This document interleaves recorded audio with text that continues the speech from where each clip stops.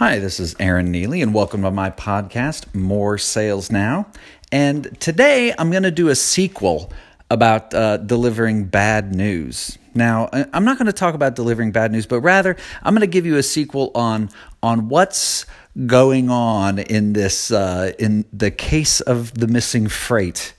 And how that's kind of developed, and I think I've extracted some more lessons out of this, and this time it's about maintaining your network. So to update all of you, if you didn't listen to the previous version, I'll just really gloss over the details. Long story short, I had some freight that got misdirected, sent halfway across the country to a place that it should not be at all. It's not even close to where it needs to be. Now, to bring you up to speed as to what's happened now, the freight forwarder I was using for this has abandoned all responsibility and just kind of threw up their hands. So I got rid of them, not going to work with them anymore, and now I'm just talking directly with the warehouse that actually has my goods, and I'm just trying to solve this and redirect this freight to where it needs to go. And it actually needs to go to a repacker, right? Because it's going to get packaged off in some new bagging.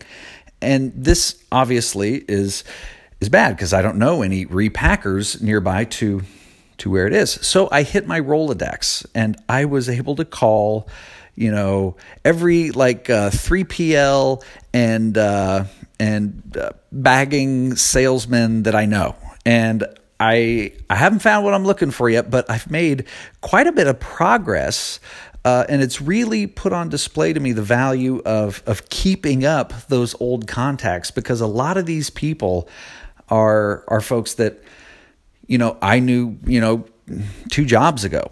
And I had no reason to ever think I would ever need to get in touch with them again. Yet here I am calling them up 6 or 7 years after the fact since the last time I talked to them. And they remember me. I'm really surprised that a lot of them do. In fact, one guy who I talked to today, he retired 4 years ago.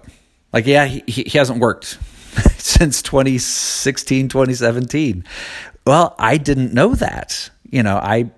Last time I talked to him was, 6 years ago. And I called his cell phone. That was the number I had. I left him a message. He called me back and he tried to help me. It was great. He gave me some leads and told me some people who I could talk to who could maybe do it. So this to me has really displayed. I probably called 15 people today, all, old folks from my Rolodex. And I'm really, really happy with just how helpful a lot of these folks were and how they were able to put me really on the right path, I think, to sort of sort this out.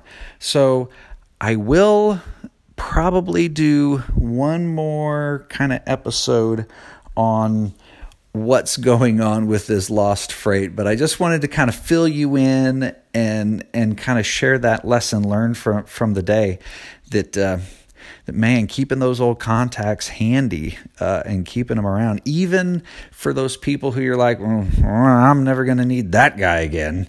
Well, that was a lot of the people who I was calling today. Was people who I never thought I would cross paths with again. But sure enough, here I am. So that's what I have to offer. Hey, if you like this podcast, I want to invite you to check out my website. It's aaronneely.com.